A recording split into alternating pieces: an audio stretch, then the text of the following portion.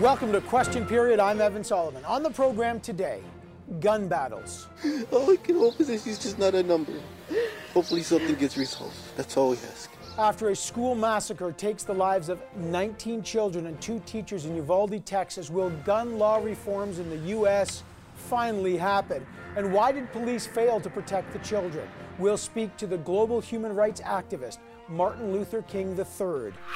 Then, Anglo attack? It's a matter of time before we lose the presence of French in Quebec. We won't eliminate the possibility of joining court challenges. Is Quebec's controversial Bill 96 to protect the French language an attack on minorities in that province? Will the federal government challenge it in court? The Attorney General and Justice Minister David Lametti joins us on that and on tomorrow's new firearms legislation. And then, Big Blue Tent. The Conservative membership deadline is coming up this week. Who will sign up the most members, and why has freedom become such a big theme in the race? The Conservative leadership candidate Roman Baber joins us on that. All that plus we'll count down to the Ontario election. Is Doug Ford headed towards another majority? This is Question Period. Let's go get some answers. Hey, from the benefit of hindsight, where I'm sitting now, of course it was not the right decision. It was the wrong decision, period. There's no excuse for that. It was the wrong decision. As terrified children calling 911 from inside the class begged police to act, as frantic parents outside the school fought to get inside to help, a fatal, inexplicable decision by the Uvalde police to wait almost an hour before finally storming that classroom at the Robb Elementary School in Texas. Why did they wait so long? Well, 19 children and 2 teachers were gunned down. Even as the unfathomable grief suffocates any words, even as the debate about gun control is rekindled, anger at the police inaction has overtaken the community where U.S. President Joe Biden will be visiting today. And that is where CTV's Tom Walters joins us with the latest on the terrible situation. Tom.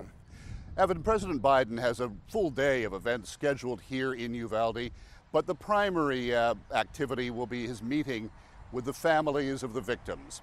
This is a tragic repetition of a scene we have seen before in this country, one more presidential visit to one more grieving town after a mass shooting. But Biden will find more than just grief here. He will also find anger over the revelation that police delayed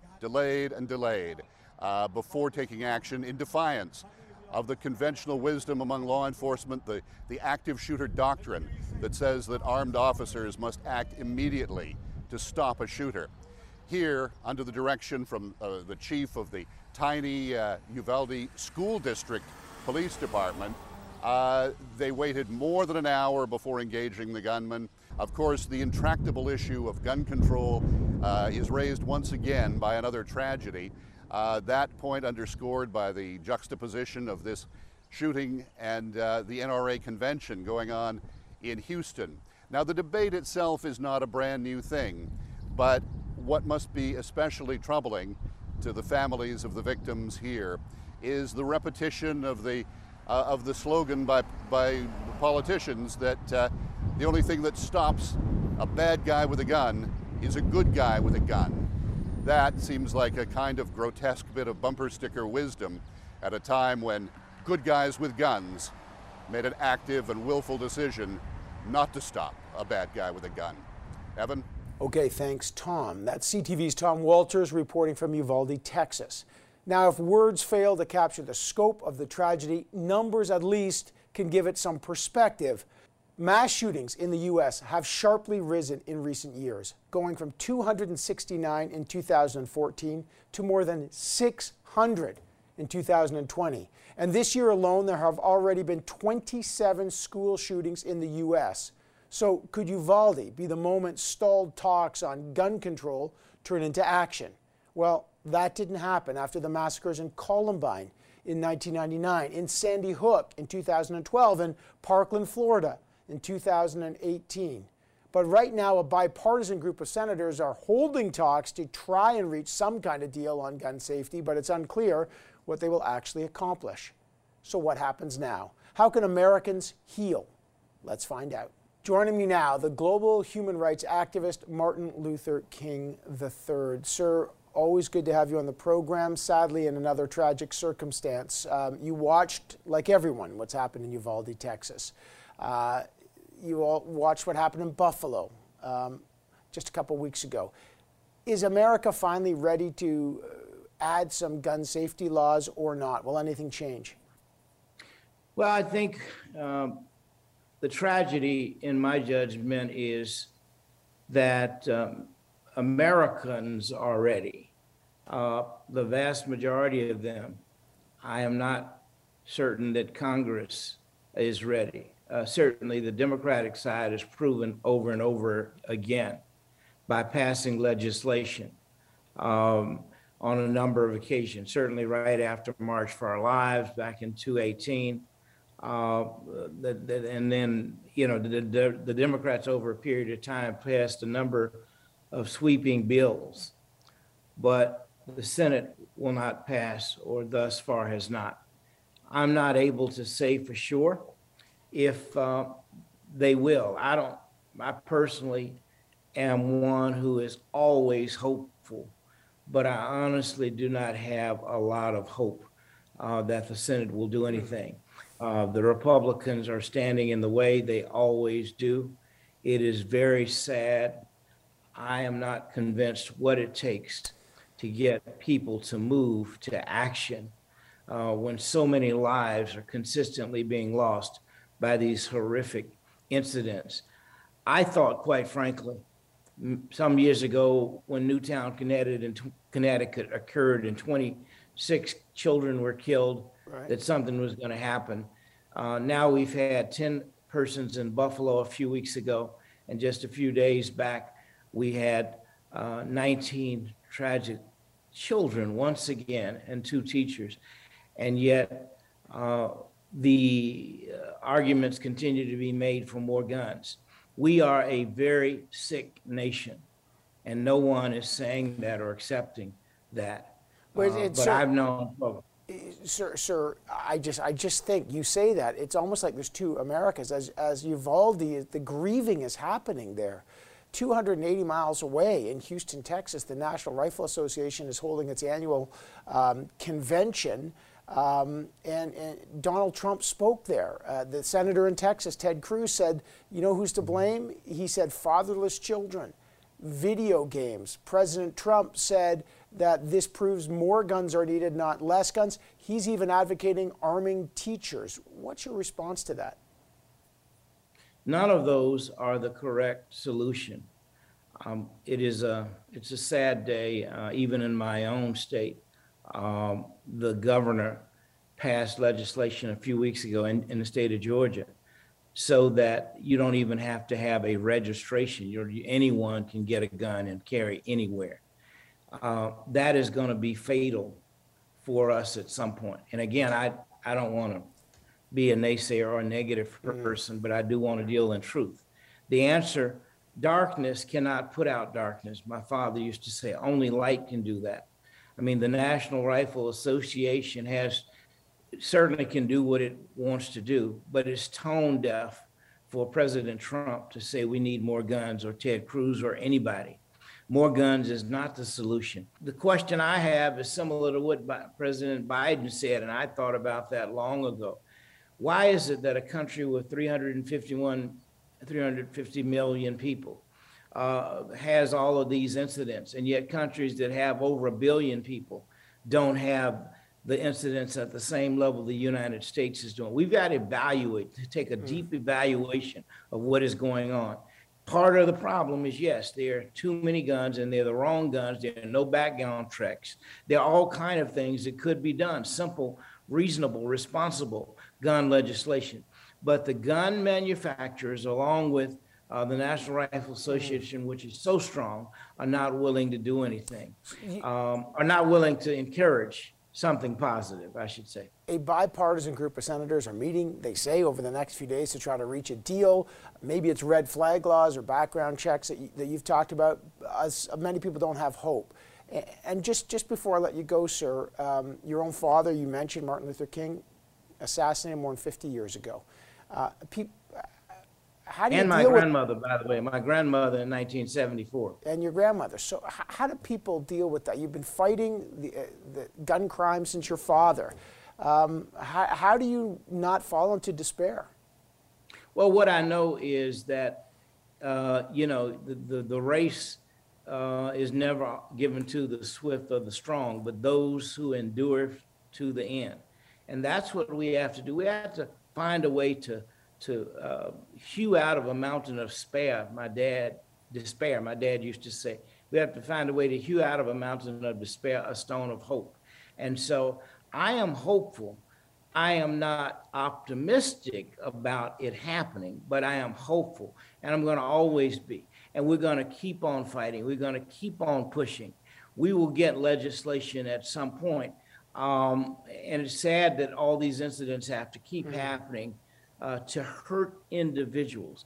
This is certainly something that can be addressed. It's just that the people in Congress and senators specifically on the Republican side refuse to act. I just believe at some point enough is going to be enough. Enough is enough for me when the first one happened, but enough has got to be enough to ultimately get some action. Right. 19 children, 2 teachers. When is it enough? Martin Luther King III, sir, I appreciate you joining us on this Sunday morning. Thank you. Thank you for the opportunity. All right, coming up, new gun laws in Canada. The new federal firearms legislation will be tabled tomorrow. What can you expect to see in it? And how will the federal government fight the controversial new language law in Quebec? The Attorney General and Justice Minister David Lametti is joining us next. Stay right here with Question Period.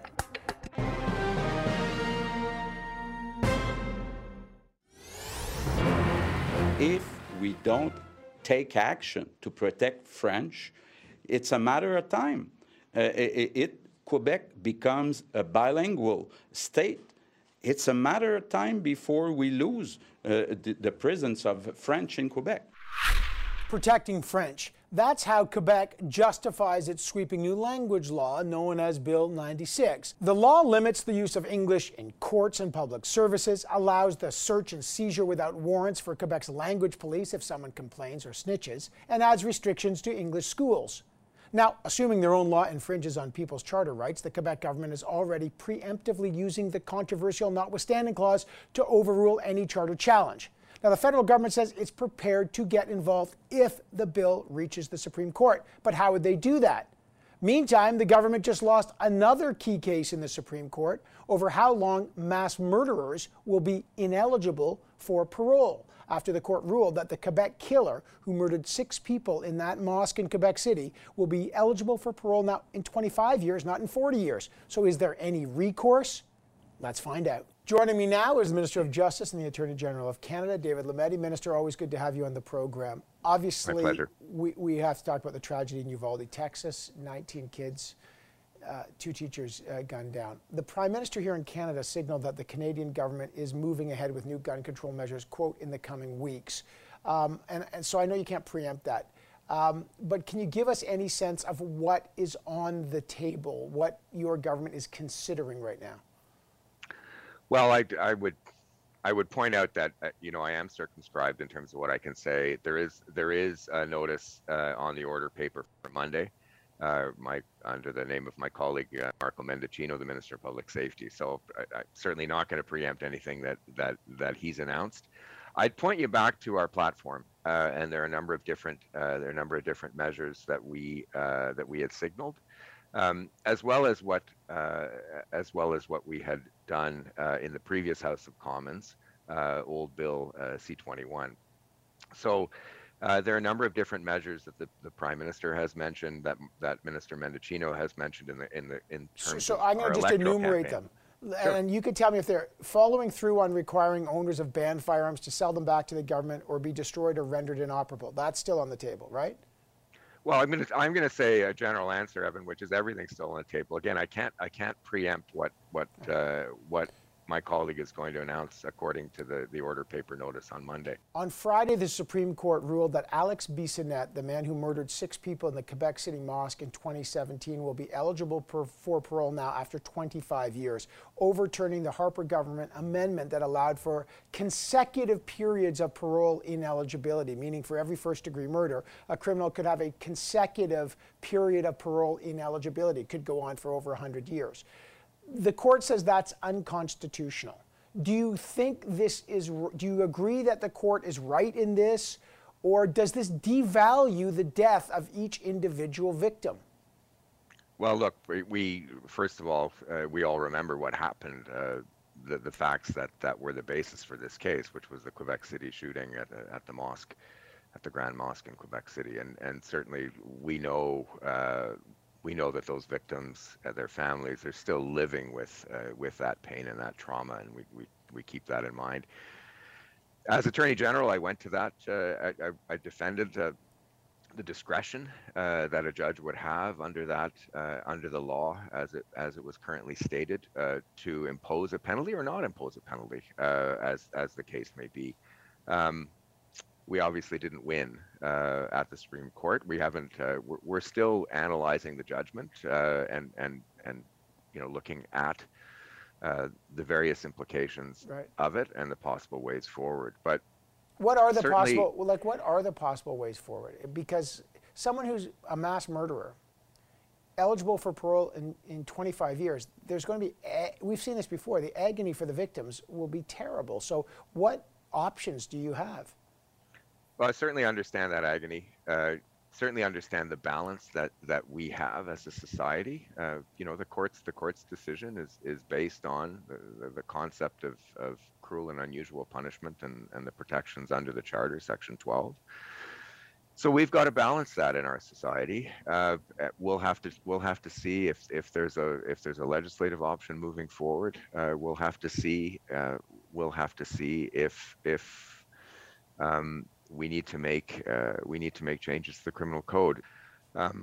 We'll go back and look at this and look at it carefully and see if there's a path forward. Let's get to another thorny issue, Bill 96, the new language law in Quebec. You're a Quebec MP. Let's get clear.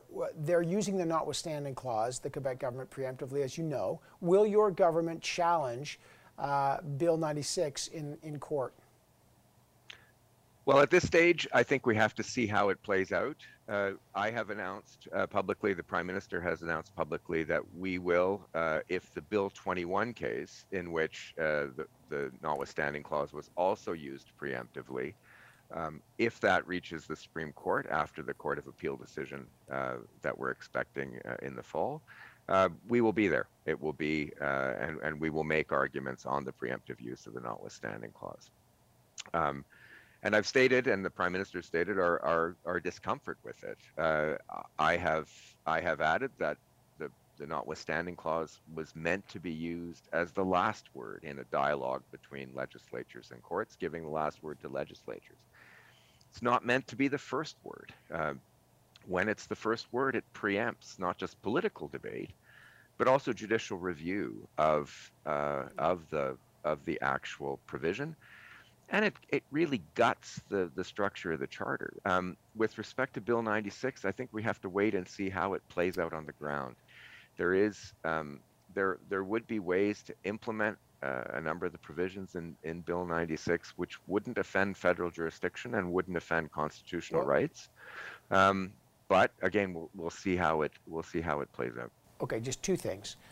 Do you believe Quebec is abusing the spirit of the notwithstanding clause and in order to suppress rights of minorities, potentially? Well, for the time being, there is a Supreme Court ruling that says it can be used in that fashion.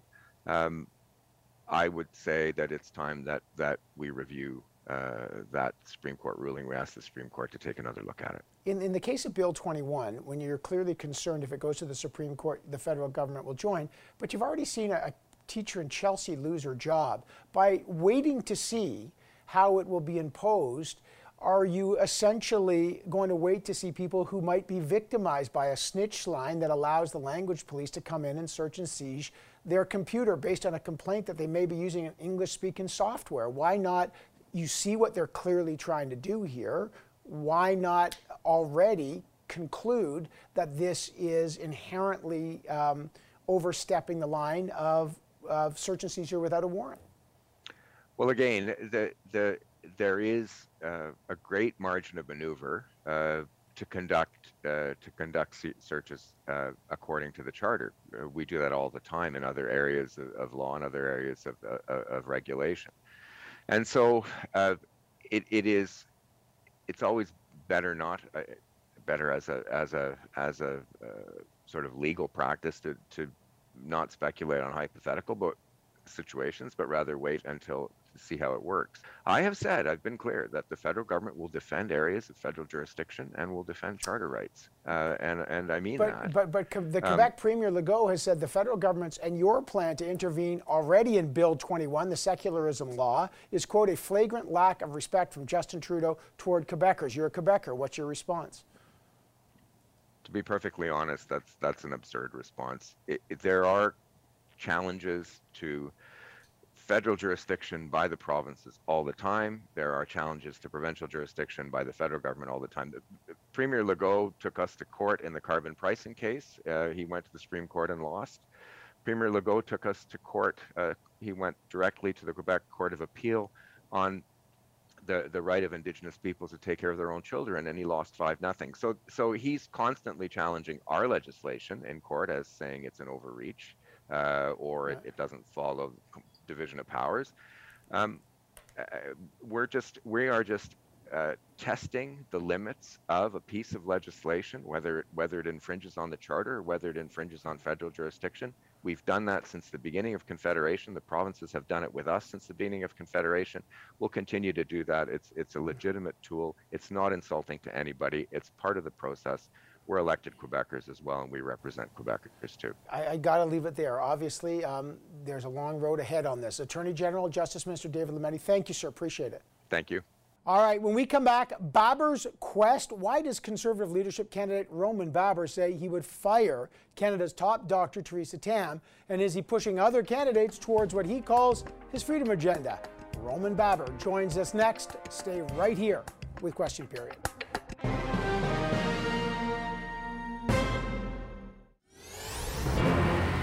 Membership. That is the only thing on the minds of Conservative leadership candidates this week. After all, Friday, June 3rd, is the final day for candidates to sign up new members for that party. Which candidate has the most momentum, and will membership signups actually translate into votes? Those are the key questions for everyone. But they are critically important for Roman Baber, maybe the least known of these 6 candidates. Baber was elected as an Ontario Progressive Conservative MPP back in 2018, but last year he was ejected from Doug Ford's caucus over his public criticism of pandemic restrictions. Baber's campaign is focused on fighting for what he calls freedom, the erosion of Canada's democracy. Recently, he said if he was elected, he would fire Canada's top doctor, Dr. Theresa Tam. He's also claimed that lockdowns are more deadly than COVID. So how does he justify all these claims, and what does he stand for? Let's find out. Joining me now, Conservative leadership candidate Roman Baber. Good to have you back on the program, sir. Good to be with you. You recently said, I don't recognize my country, censorship, medical segregation, unlawful emergency declaration, and that you're running to defend the democracy from freedom. I know your background. You look what's happening in places like Ukraine. What is the freedom that you believe is being so stolen? We have free elections, we have free courts, you have the freedom to protest. What's not free? What are you so worried about? Well, let's just examine a few of the propositions that I put forth. First of all, we have unprecedented censorship. We have 3 or 4 bills moving through Parliament in which the government seeks to abridge Canadians' freedom of speech. I think that abridging speech is not just bad for democracy, it's bad for public policy. We see censorship on social media, something that is entirely inexcusable. But what are you talking about exactly? Like, I just want to be clear. I don't want to talk in generalities. Give us an example. Okay, so for instance, we see multiple instances where our accounts get shadow banned or where content that Canadians shared gets flagged and their accounts are subsequently compromised. I had a speech of mine at Queen's Park, parliamentary speech, that had a warning by Facebook, and we went to Facebook and they've apologized and said that it was caught by a mistake and subsequently amended.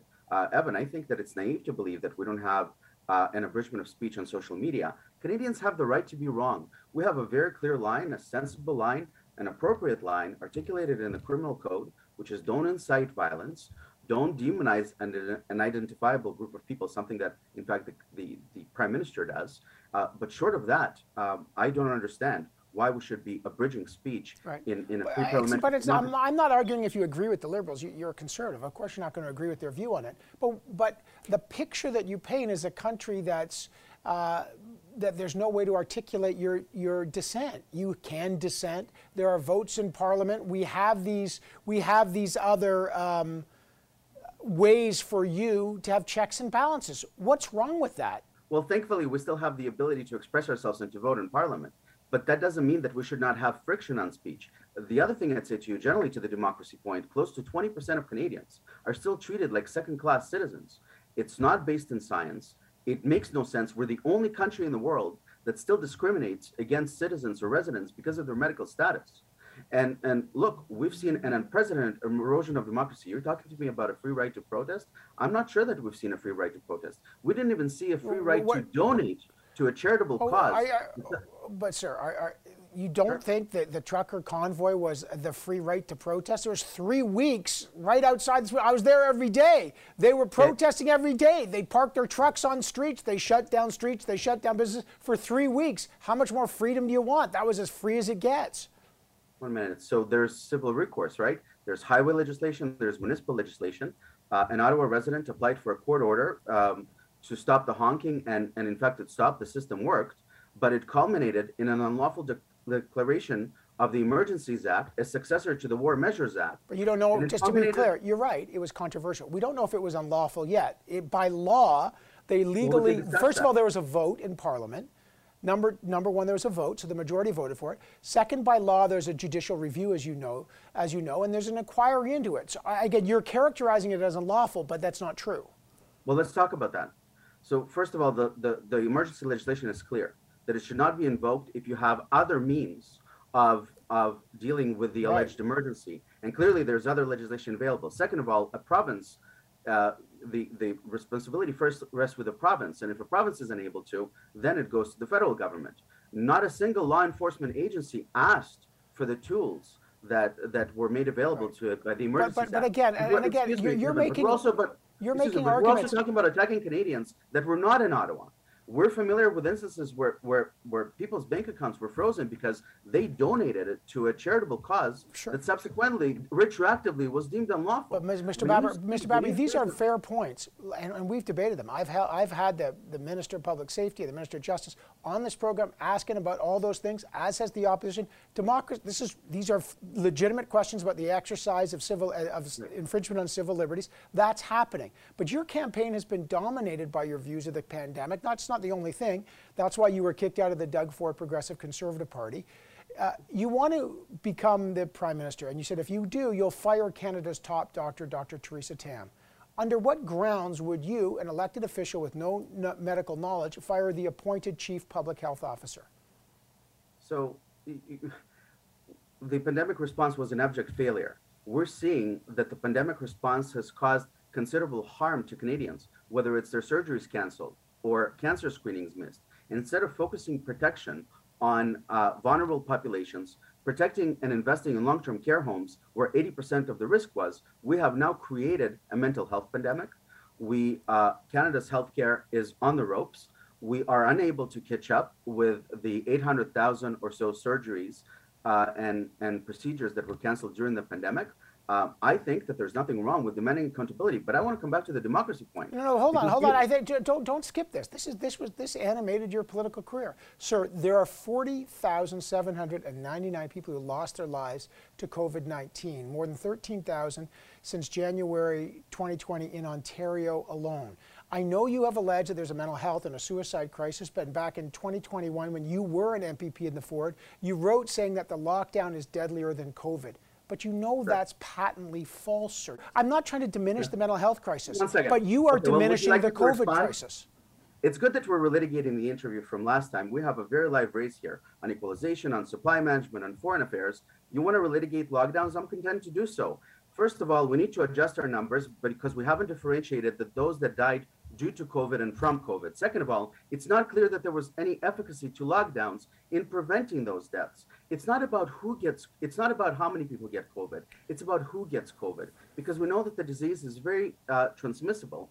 And arresting the spread is very, very difficult, especially when you open up. What we should have been doing is we should have been staffing long-term care homes and congregate settings where most of the risk was. We should have been forefront about the fact that metabolic conditions are something that increases the risk, instead of locking down healthy children and potentially making them sick. The deadline's coming up, June 3rd, to sign up members. Are you confident in your membership signups? Can you give us a sense of where you're going to end up, or are you hoping to be viable, or are you hoping to lend your support to someone else? Look, when we first met, you questioned my raison d'etre in this race to begin with, and I think we've run a pretty good race thus far. My application was approved. We raised the $300,000 plus the administrative fee necessary to get in the race. We have the lowest average donation size of all campaigns, 10 times less, in fact, than some of my competitors, according to Q1 figures. We're a truly grassroots movement. I think we're overperformed and have exceeded expectations in the first two debates. And most importantly, we're not just talking about COVID or a pandemic response. We have legitimate discussion about Canada's democracy and where we're headed. And unlike media speculation that suggested that we're going to be containing our race to lockdowns and COVID and freedom, it's in fact the other candidates that are coming closer to our way of thinking and saying, yes, we need to think about democracy. We need to think about freedom. So I like the fact that myself and my supporters and my team are helping to shape the future of the Conservative Party of Canada. All right, I got to leave it there. Roman Baber, always good to have you on the show. Thank you, sir. Thank you, Evan. Okay, still to come. Countdown to the Ontario election. Is Doug Ford on his way to another majority? What about the Liberals and the NDP? Well, pollster Nick Nanos joins us next on The Scrum to break it all down in this critical week. Stay right here with Question Period.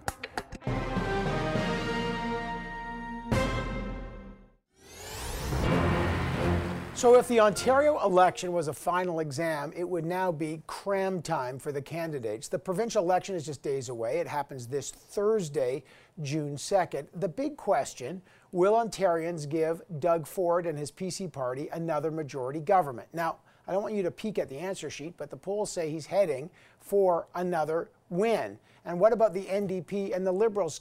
Can they shift position, or can they have a surprise outcome? And what are the issues driving the campaign? To talk about that, the Scrum is here. Joyce Napier, our CTV News Ottawa Bureau Chief, is here. Marika Walsh, a political reporter with the Globe and Mail, is here. And our special guest is Nick Nanos of Nanos Research, who's been cracking into the numbers. Good morning, everyone. Okay, this is a big week in politics. Nick, let's look at the Ontario election. Tell us what the numbers are telling you, and tell us why they're saying this. What's going on in Ontario? Well, right now, the latest CTV News CP24 survey has the Progressive Conservatives at 37, 9 points up ahead of the Liberals at 28, NDP 23, Green Party at 6. What does this mean? If there were an election held at this particular point in time, as we get close to Election Day, we're looking at a Conservative win, likely the probability of a Conservative majority win. It might not be as strong as before, but right now it looks like Doug Ford, cruise control. He hasn't made a mistake. No one's made a mistake. It's almost kind of like Groundhog Day. Another Conservative, potential Conservative, Progressive Conservative win in the election. Okay, Marika, it's fascinating, right? Because for the first 2 years, he was so polarizing and had such a difficult time. And then all of a sudden now, the polls are showing that he's kind of coalescing. What issues have defined or shaped this race? Well, I think not much has defined or shaped this race, and that's part of the reason why Doug Ford is appearing, as Nick just said, to be cruising to another victory. He was able to use the COVID pandemic to completely reshape his brand, completely reshape his government. And the chaos and controversy of the first 2 years of Doug Ford's government is so well in the rearview mirror that it's not factoring into the electorate's vote. And at the same time, neither of the opposition leaders, the main opposition leaders, has really been able to lay a glove on him in any meaningful way or change the narrative in any meaningful way. Well, I don't, Joyce, I mean, we all cover politics. This is the baffling thing. Gas prices.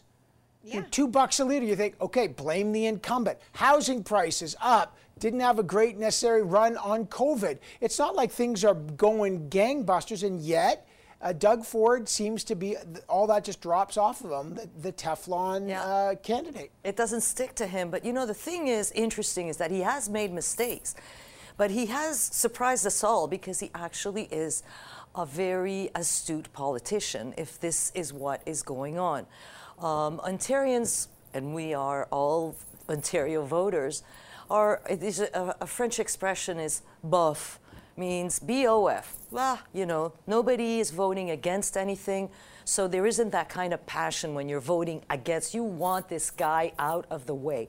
Nobody really wants him out of the way. So affordability is the issue in this, what, to coin Joyce's phrase, the boffless campaign. I don't understand this, but Nick, these are technical terms we're learning now on the show in real time. But what about Andrea Horwath? This is her fourth campaign. The NDP, they can't seem to capitalize on the affordability issue. What about the Liberals? Are they making a comeback? What are you seeing?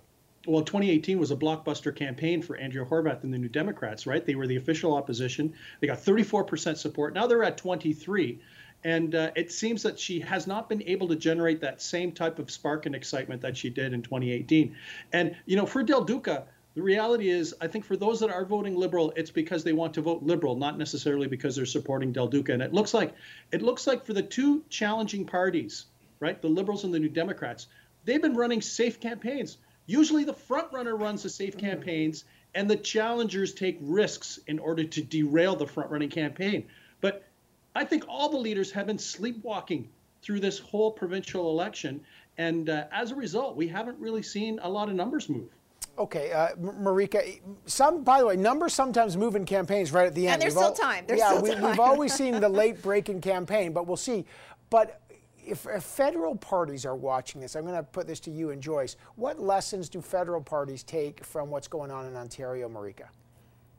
Well, first of all, I think the absence of federal parties in this provincial campaign is very notable. Evan, Justin Trudeau voted this past week in advance polls and didn't mention Stephen Del Duca or the Ontario Liberal Party. He has not made an appearance with them, and his last appearance was with Doug Ford. So, you know, I think the federal Liberals seem pretty comfortable with what is happening in Ontario right now. I also think there's a bit of a different framing I would give to what Nick just said about the leaders sleepwalking through. I think Doug Ford has led a very buttoned down and scripted, intentionally so campaign. One of the Conservatives I spoke with before the campaign said they want a boring campaign. Well, they got it. That's what they want when you're the incumbent. And it was on the opposition parties to make it not boring. And they were not so far able to do so with, 4 or 5 days left. Yeah. See, Marika and Nick are making my point. It was a buff campaign. Right. Tibak, okay, fine. There was no, fireworks. There was no insults. And he was practical. He did what he had to do. He, had an alliance practically with the federal Liberals, right? Photo ops with them. They loved each other. They practically had a love-in. And he's a conservative and they're liberals. So he was very pragmatic and it's a very smart campaign. Just, walk through it and don't break anything. Okay, got to leave it there. Nick Nanos, thanks for joining us. I know you'll be following the election campaign. Joyce and Marika, please stick around because if you're looking for where's the buff, it's probably in the Conservative leadership race, and the clock is ticking as hopefuls have until this Friday to sign up new members. Did the final debate give any candidate an advantage? The former Conservative cabinet minister and candidate Peter MacKay joins us next on The Scrum. Stay right here with Question Period.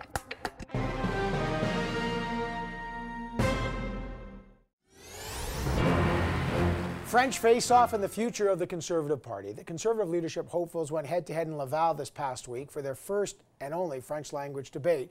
And while they tackled campaign big issues like affordability, inflation, foreign policy, the support of the trucker protest, they also waded into new topics: Quebec's highly contentious Bill 21, the equally new contentious Bill 96. But the key deadline is ahead. It's the membership sale deadline, and that is the key moment. That is the June 3rd deadline. How will candidates sign up members? And what is this debate so far saying about the Conservative Party? Is there a fight for the soul of the party? To talk about that, the scrum is back. Joyce Napier, our CTV Ottawa News Bureau Chief, is here. Marika Walsh, the political reporter for the Globe and Mail, is back. And our special guest this round is a guy who knows a thing or two about Conservative politics, the former Conservative cabinet minister and leadership candidate Peter MacKay. Okay, Peter, great to have you joining our scrum today.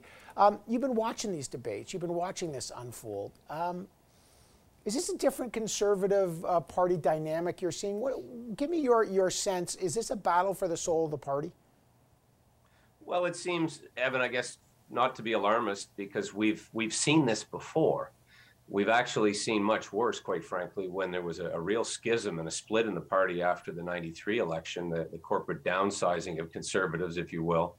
And so I believe it can be pulled back together, and winning has a lot to do with that. I think if we can move away from some of the angry rhetoric and get back to authentic ideas and debate that has impact on Canadians' lives, you know, the cost of everything and what's happening internationally and all around us and emerging from this pandemic with high inflation and interest rates. That's really the essence of what should be in the wheelhouse of Conservatives in terms of policy. But the attacks on one another and getting really personal is off-putting, and quite frankly will hinder the new leader, whoever that may be, in unifying the party in a way that can present itself to the country in a general election whenever that comes. It looks like it's 2025 at this stage. Joyce, I mean, Peter MacKay is talking about getting back to unity. I've never seen a more disunited party. Jean Charest calls Pierre Poilievre a guy who traffics in conspiracy theories. Pierre Poilievre calls him a liberal. It doesn't even belong in the party. What's your sense, watching both debates as you did, in terms of what this is saying about the party or the ideas animating it? Again, look, I know I'm repeating myself, but I don't think this is one party.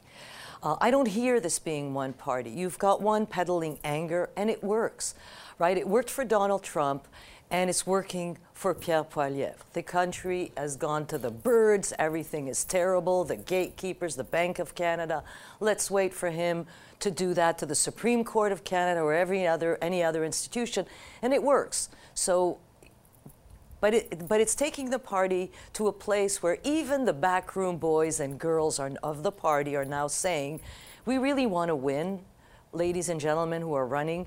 Right. And right now, this is not a winning party. If you're going to tear each other apart and tear this party apart, because that's what they are doing, it's not one party, it's two parties. And as long as they're not united, they're not going to win. Okay, there's practical side.